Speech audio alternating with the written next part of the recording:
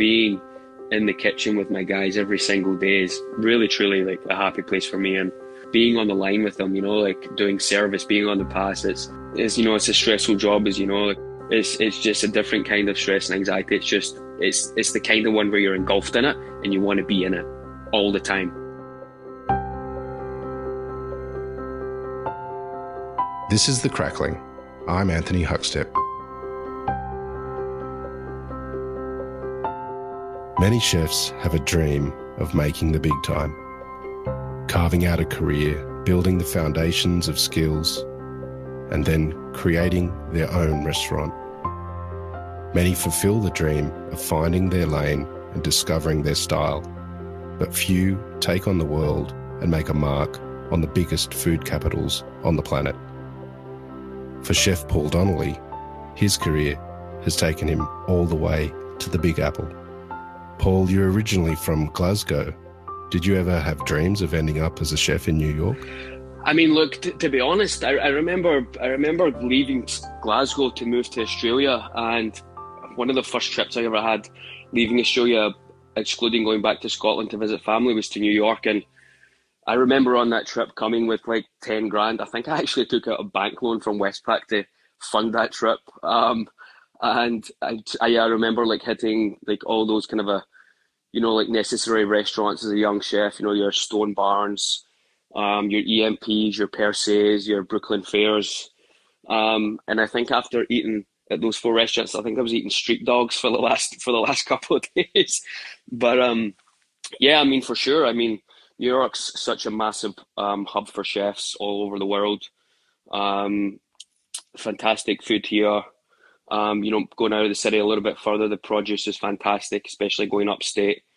There's some awesome farmers up there and some awesome crops and whatnot. But yeah, completely, like, New York was always a big dream of mine. Just fortunate now to be living that dream. Take us back to Glasgow when you were young. What sort of role did food play for you and your family when you were a kid? So growing up in Glasgow, I remember like as an early age, my mum and dad were constantly working. My mother was a nurse and would work kind of a night shifts at the hospital. And my dad would just be coming off of a night shift, which meant mum would go to work and his dad was coming in. It would be straight up to Granny's house for a few days. And I remember my grandfather, who was a devout Catholic, you know, coming into the house, and he's like, make sure you bless yourself before you get into your granny's kitchen. And going into Gran's kitchen, so, and actually you would have tasted some of her food, actually, Anthony. She would be making black pudding, not all the time, but now and again. You know, it was, I think, for like the home cook, you know, making blood sausage, black pudding. You know, it's not easy. You know, she'd be in there with putting pig's blood that she'd just got through the butchers through a strainer. You know, and then like she would cook the rice and everything, and just folding everything. So like basic stuff like that, like seeing that was always interesting. And I'd be just standing on like a small stool watching her, probably eating a bag of potato chips or something. But yeah, I mean, like, my aunt was also a fantastic cook. Like, I didn't spend a lot of time in the kitchen as a super young child, just because of the way my parents kind of, you know, with their careers and whatnot. It kind of really kicked off for me when I kind of hit high school. Like that, like proper, like, wow, home economics class isn't just for girls, like it's for guys as well, and it's fucking dynamite. So yeah, like I also like remember going to like Grant's house for like big like Christmas or New Year's parties, and there'd be this massive buffet out, and there'd be everything in there, like even just small things like sausage rolls, but my gran would have made that puff pastry in the morning. You know. Well, tell us about when you first started working in a commercial kitchen. Do you remember that first day? I do remember that first day, and I was absolutely shiting myself. So my first job out of high school was at the Hilton Hotel, and doing that at the same time as doing my 4-year apprenticeship in the UK was it 4 days? 4 days at the restaurant and 1 day at school or culinary school. And I remember I remember my first day going in the head chef, and the head chef was a guy called James Murphy. Sous chef was a guy called Paul Clark, and I went in with my chef whites all pressed and my hat and my neckerchief and everything in. And the first thing the sous chef said to me, Paul Clark, was he's like, "Get that fucking necktie off, mate. You're not in school anymore." And I was like, Jesus Christ. So I was it was like rude awakening first day, you know. And when I was part of that Hilton hotel, it was one of the best hotels in Scotland at the time, and they had everything in there from like fine dining restaurant, buffet, seafood restaurant, breakfast a la carte, breakfast buffet, room service. Um, and I know you were talking to Budalo not too long ago and listened to his podcast a few days ago. The way he was kind of describing working in a hotel as being really essential to a chef's career, I couldn't agree more with him. In fact, it was like a little spark that went off in my head, and I was like, he hit the nail on the head there. It's really, really true to get that kind of like the event side of it, that vast amount of food to be cooked and served in such a short space of time for, say, a wedding or whatever. Whilst I was doing that, I also kind of popped into a little old restaurant called Amaryllis, which sadly is not there anymore. So I used to kind of stage in there once every couple of weeks, whenever I wasn't busy studying or at my own job. And that was a lot of fun. That was the chef there was a guy called Dave Dempsey, who, along with Gordon, really kind of tried to bring London-style fine dining to Glasgow. And a huge difference between, the eating habits of Glaswegians and people from London, like people I felt like in Glasgow, like don't get me wrong, the food was exceptional, it was amazing, but people in Glasgow, I feel like they just weren't ready for that yet, like they kind of didn't get it. And they were like, oh, why am I paying £30 for a steak? Whereas like in London, those prices are justified.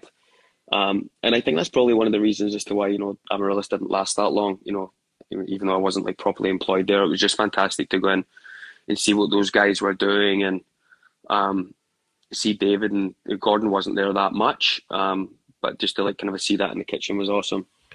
What did you take from your time in those early years in Scotland as a chef? So obviously, like the discipline side of things is fantastic. Really helped me along the way. But to be honest, Anthony, like one of the things that I learned working in those fine dining restaurants early on in my career was I didn't really know how much I loved it.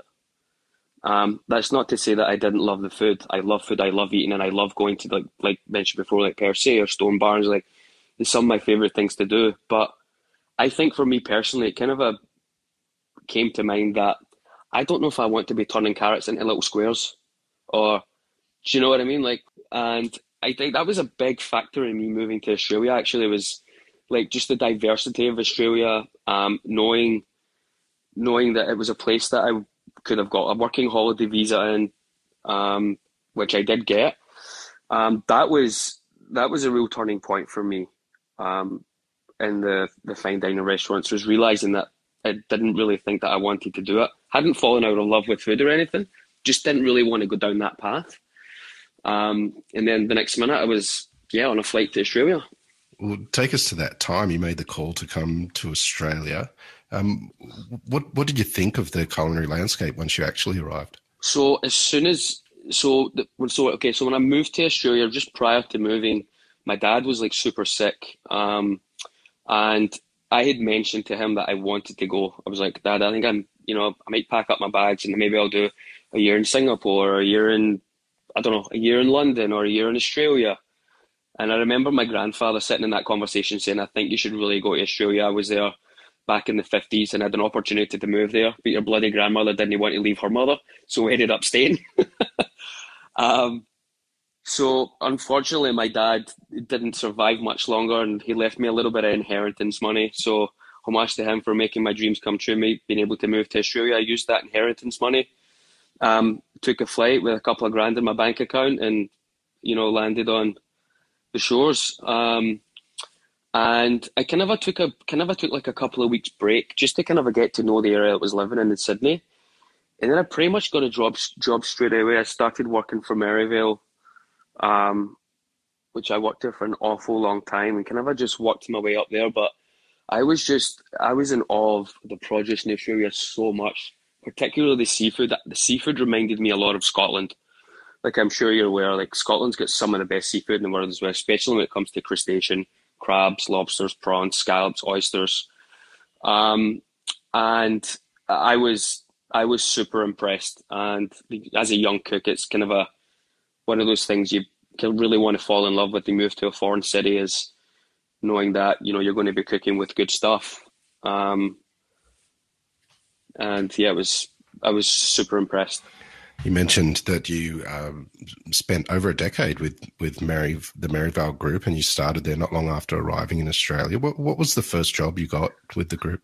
So the first job I took was actually a commie chef working with Sean Presland at Ivy Teppanyaki on the second floor of the Ivy.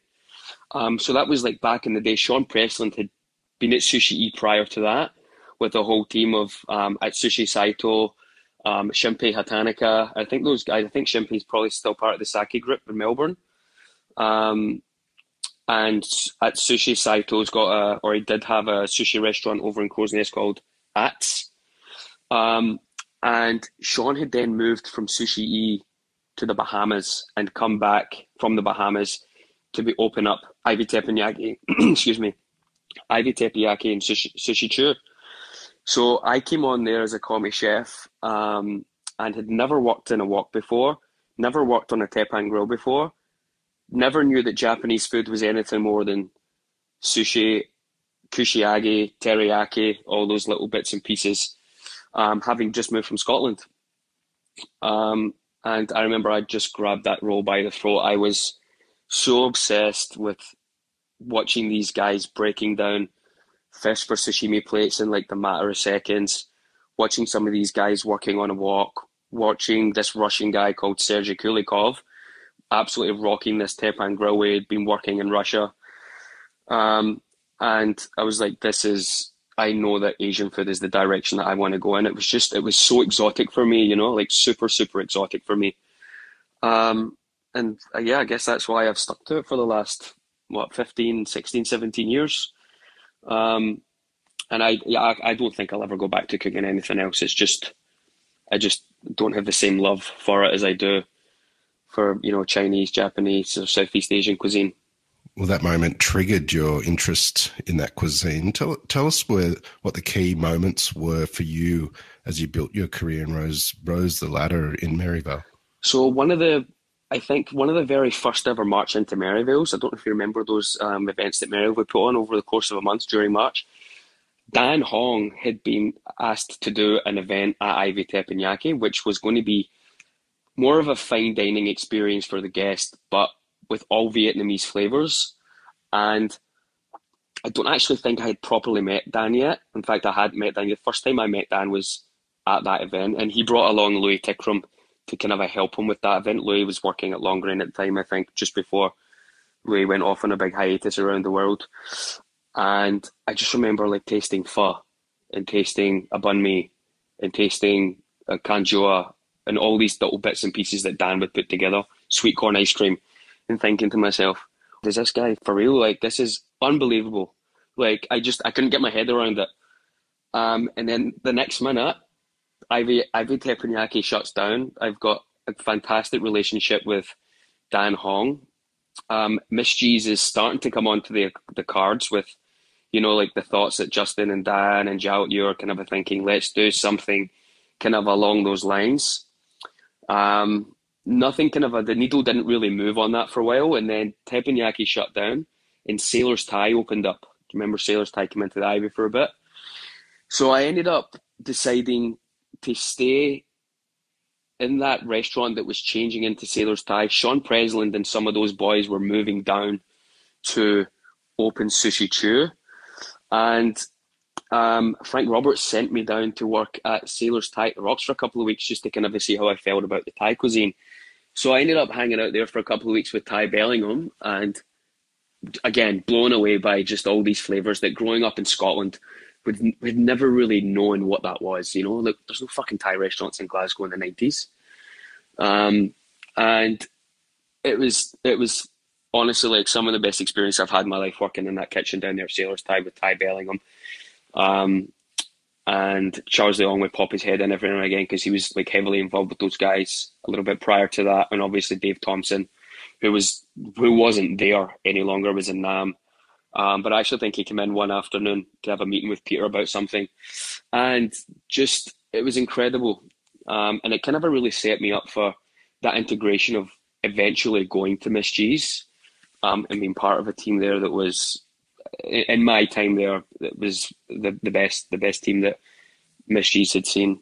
I'm sure it's evolved and everything now, and those guys are doing fantastic stuff. But just that team of special chefs that was there was incredible. Well, Miss G's made a huge impact on sort of the new wave of dining in Sydney. Tell us what it was like working in that kitchen and the sheer volume of guests and what you were doing. So I remember first going in there and, started off in the garde manger section. I went over as a junior sous chef. And I'd actually had a conversation with Zhao and Dan prior to going over there as possibly going over as a sous.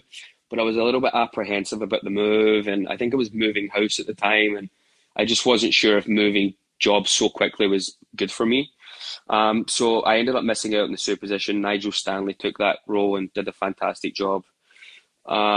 So I went in as the junior sous, started on the garde manger, and obviously just worked my way up through the kitchen. But you're talking a team back then, Anthony, of Dan Hong, who was in the kitchen 7 days a week, 5 days a week, Zhao at Yu, head chef, Nigel is the sous chef, Patrick Friesen, myself, Victor Young came a little bit later on in that time, Katie Choi, who's now got Fizzy's bread, she's doing the bread thing. And then TK from, he had the Korean restaurant around the corner. Can't remember what it was called. It was fantastic. He's now back in Korea. But it was just like a team of just everybody on the same page. Isu Lee was there, who's now in Paris at Import Export. And it was just like a team of everybody who was on the same page. Everyone was really skilled. Everyone was on time. Family meals were banging. Like there was never really like that struggle of show him what to do. Everybody was just fantastic. And that is probably to date one of the most special times of my career was working with that team. And the food that was just being put out there was just like pushing the boundaries on everything. We were using a bounty of produce that was just fantastic. And that was really kind of a like quintessential to like my development working under Dan and Zhao there. Really, really kind of raised the bar for me to see how successful these guys were, like listening to their instructions, watching their technique, like sharing the palette that those guys had, has really, worked wonders for me in my career, and I'll be forever grateful to them. And, Justin as well, and the GM at the time, who was Dan Skinner, who's actually now my GM, was, nothing shy of incredible. Pork underpins a lot of Southeast Asian cookery. How important was it with what you were doing at Ms. G's at that time? We had a bunch of pork dishes on that menu. I remember particularly one dish that I think Dan had put on, obviously with his Vietnamese background.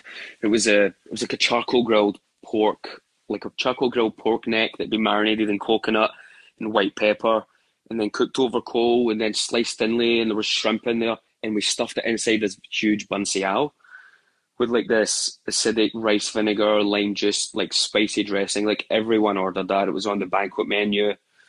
That was one of the best dishes on that menu. We also had this charcoal grilled pork chop with like a lemongrass satay.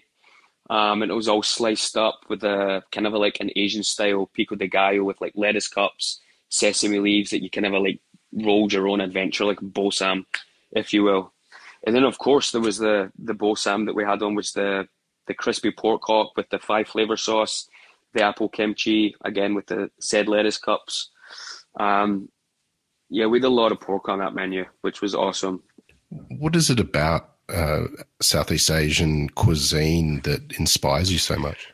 I think a lot of it, obviously, coming from like working with people like Dan and Zhao, and then spending that little bit of time with Ty Bellingham, and then I'd done a brief internship at NAM with David Thompson for about, I think, 2 or 3 weeks, which was awesome. Maryvale, kind of looked after me on that, sent me over there, spent a bit of time doing that whilst I was still at the Sailors Thai thing. So I feel like trips abroad whilst living in Australia to, Japan, Hong Kong, Bali, Cambodia, Vietnam, and Thailand really kind of a hit home for me about where you can really take this cuisine to the ends of the world. There's no real rules with it. It was, like, which was, I guess, what Miss G's really built its reputation on, was breaking the rules of Southeast Asian cuisine. Um, it was just like, the flavor, again, going back to talking about like growing up in Scotland, like lemongrass, coriander, beetle leaves, galangal, ginger, like those kind of things are like really simple to the modern chef and well known. But I think like back in the day for me as a young cook, having not seen them until I'd really moved to Australia or travelled across Thailand, was one of the big reasons and why I decided to stick and run with Southeast Asian cuisine and really try and push the boundaries on what it can be, and kind of a takeaway from the people, like the critics out there who go, "Oh, it's just a curry." Well, it's not just a curry. Like, do you know how long it takes to pound these pastes? They're super, super complex and in-depth recipes. But yeah, I had such a fun time, traveling around all those regions and learning a little bit about the palate of Southeast Asia. Let's talk about New York. How did it even come about? So probably going to confess this for the first time, but so I remember being on a trip actually. We had such a good year at Miss G's, my last year at Miss G's, that as kind of like a thank you to me and Dan Hong for like, keeping it financial, labor cost in control, food cost in control. Frank had sent me and Dan over to Thailand for a week as like, oh, just for a holiday. Like, go over there, eat whatever you want. Maryville's paying for everything. So we done that, and after that I went to Dubai with Maryville again to go on this recruitment tour where Maryville would go to like Dubai. I think they've done Mexico as well, where you try to recruit people to bring them back, and offer them a position so you'd sponsor them. Which I think Maryville kind of a gold mine with that, because a lot of their current recruits now, like sous chefs, junior sous chefs across the venues, just through social media, I'm seeing are still there and progressing their career, which is fantastic for their growth. But whilst I was in that trip for Dubai, I got a call from my current business partner and close friend, Eddie, who, was interested in maybe doing some sort of consultation gig with me. So he says, like, why don't you come out to New York for a week? I'll show you the space that I've got in mind, and see, would you like to do a tasting for us? So I came out, done the tasting, kind of a proper, when I say like proper time I'd spent in New York, like the last time I was here, I was literally bobbing around on train to train, flight to flight to get different parts across the country, different restaurants. So I was able to kind of really spend a bit of time in the city, and I just kind of fell in love with it straight away. Got to the end of my week, and Eddie and his business partner, who's now my business partner, a guy called Jeff Lamb, who's a general contractor, so kind of a builds restaurants, offered me the position.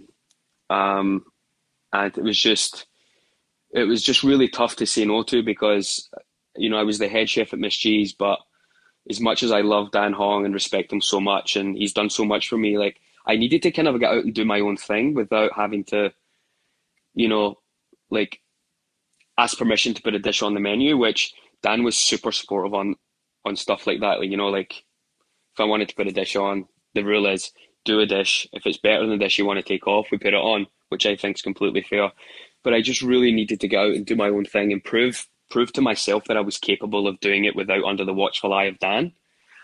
So that was kind of one of the big things for me to move here, was to do that.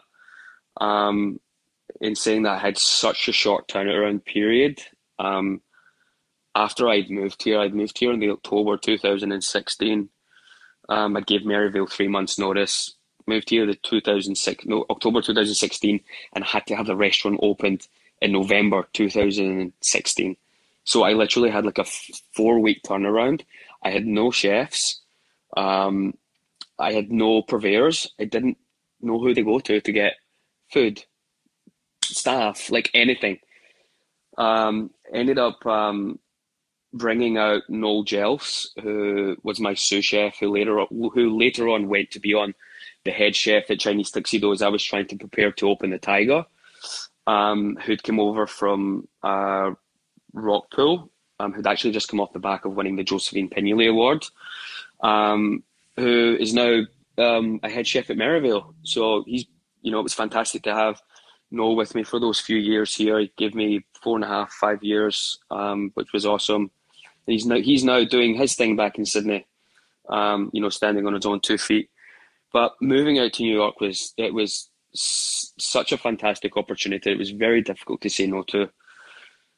And yeah, I guess, five and a bit years later, I'm still here, operating 2 restaurants, owner of one of them, and more venues on the horizon. So it's been a fantastic thing for me. Tell us a bit about Chinese Tuxedo. It's got glowing reviews. It's made a real impact since its inception.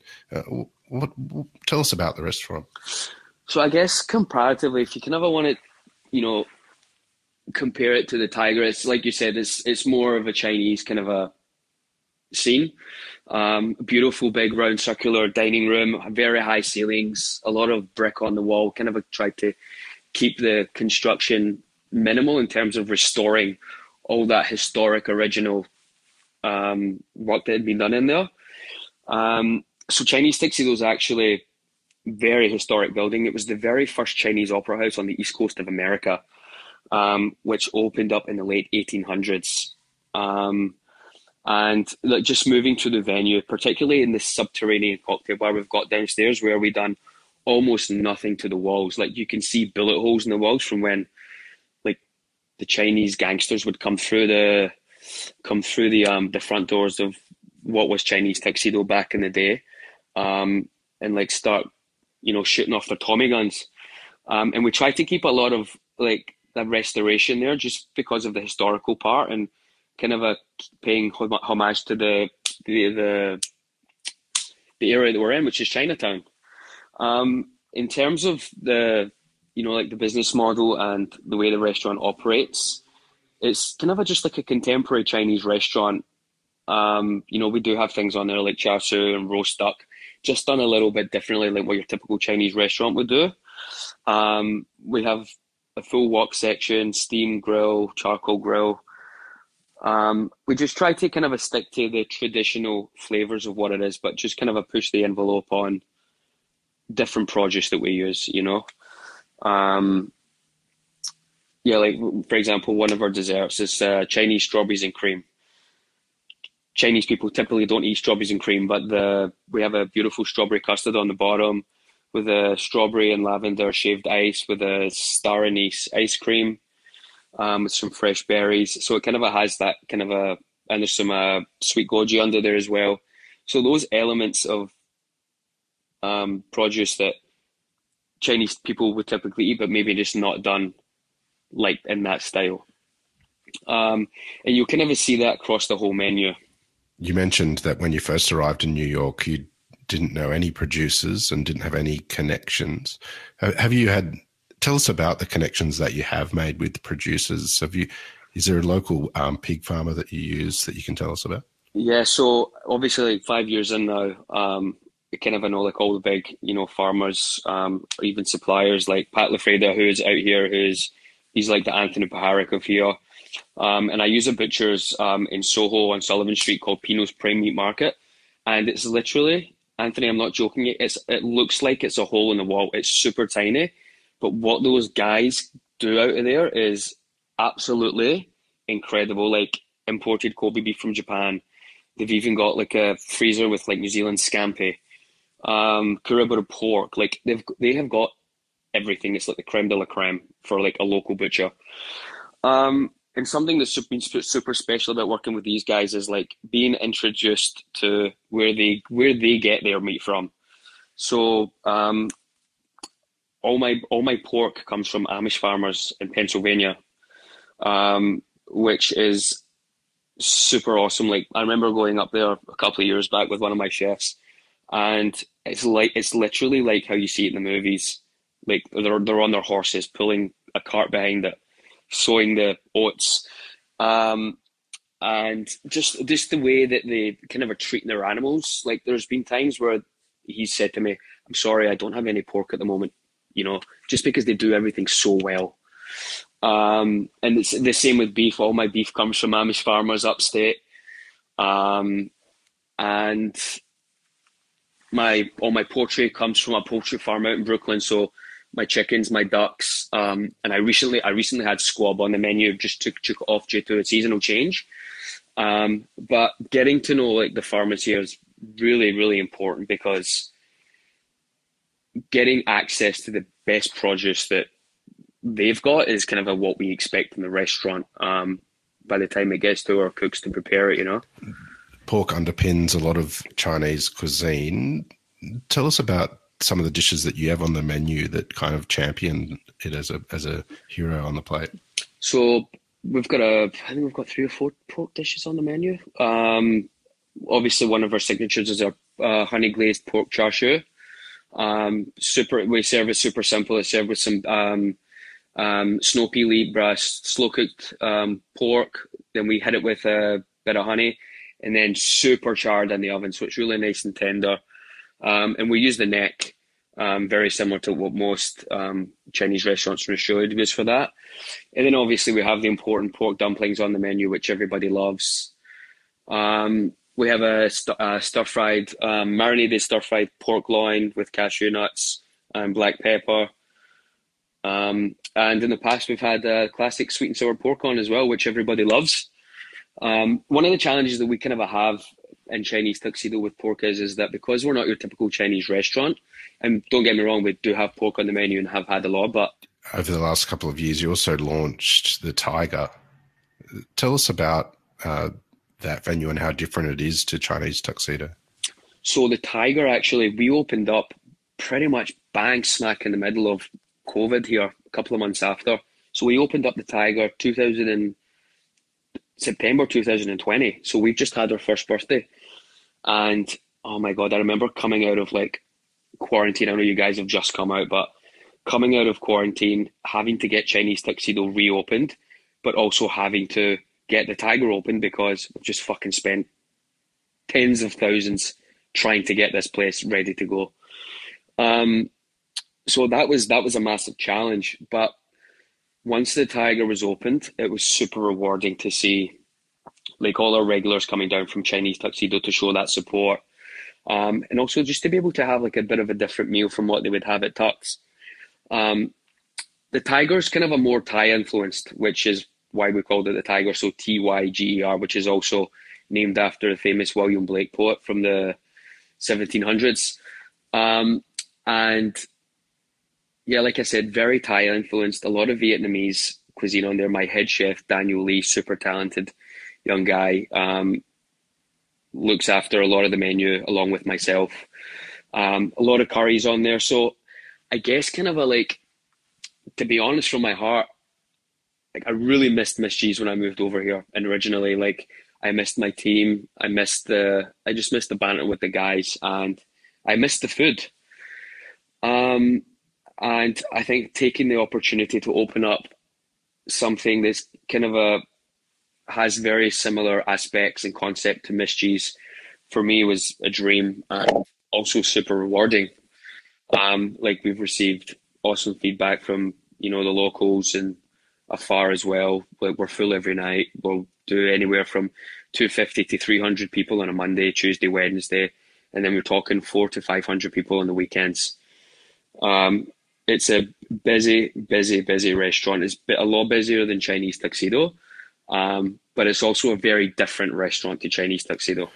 At the top of the show, you mentioned your grandmother's recipe for black pudding. Is there any secrets or tips that you can share on how to create the best one? Is this for you personally, mate?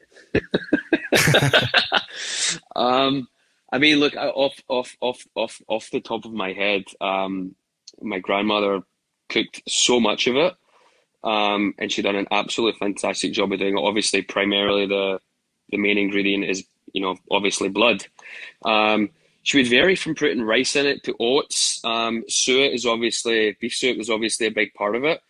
And then obviously the quattro pisse, the cinnamon, the nutmeg, garlic, chopped onion. In fact, do you remember I did the black pudding taco at El Loco? That's right. So that was her recipe. And yeah, a little bit of cream, some eggs, and then yeah, she actually used to take the mix into the butcher, right? And she would have the butcher put it into the sausage casing, and then she would take it home and she would just steam it or she would boil it, and then we would just slice it up and we would pan fry it with HB brown sauce. That was kind of like a snack. Some white bread, some butter, HB brown sauce, and a big fat slab of pan fried black pudding. It was incredible. Missed that. Well, Paul, you've gone all the way from Glasgow to, receiving 2 stars in a review in the New York Times in New York. What is it that you love about what you do? There's so many aspects. This is one of those questions where you could literally go on, and you know me, I could go on and on. See, just going in every single day and just like getting in. I usually get in around 10 o'clock. If I'm going to Tyger, get in around 10. I've got a prep team who've been in for 8, and they've got their music going, and they're in the zone. And you might have the pastry chef who's making the smoked coconut sorbet, or I'll have Jose in the back who's got 4 curry pastes on the go. Just getting in there and smelling those aromas of watching what my team's doing and seeing what they've also accomplished and where they're going in their careers is a big thing. Obviously, like taking care of a couple of venues, it's really difficult to be in 2 places at once. So, like having such a fantastic team that I trust, that I know that's going to put out the things the way that, as a business, the way we should, what our customers deserve, what they're paying for, is one of the biggest rewards. But just being able to still be at the stage in my career where I can still handle food and not be sitting behind a desk punching numbers and doing scheduling. Like I'm in there with my guys on a day-to-day basis, prepping, making dressings, tasting the sauces, being on the line with them, like doing service, being on the pass. It's one of those things that's super addictive, and I dread the day when it's time for me to kind of retire, which I know is still a while away, but just being in the kitchen with my team is fantastic. They're my family, like I come home to my fiance every night, Erin, which is fantastic. But being in the kitchen with my guys every single day is really, truly like a happy place for me. And it's a stressful job, as like I know you've been in the industry as well for a long time. It's just a different kind of stress and anxiety. It's the kind of one where you're engulfed in it and you want to be in it all the time. Well, Paul, your success is inspiring, and we've loved having you on The Crackling today to hear just a bit of your story. Please keep in touch. Good luck with the new projects, and we'll catch up again soon. Thank you so much, Anthony. It was awesome to hear from you, and I'll be tuning in for the upcoming episodes with all the other chefs. You guys are doing fantastic things. This is The Crackling, a Deep in the Weeds production in partnership with Porkstars. I'm Anthony Huckstep. Stay tuned as we catch up with some of Australia's best chefs and pork producers to discover what makes Australian pork so special.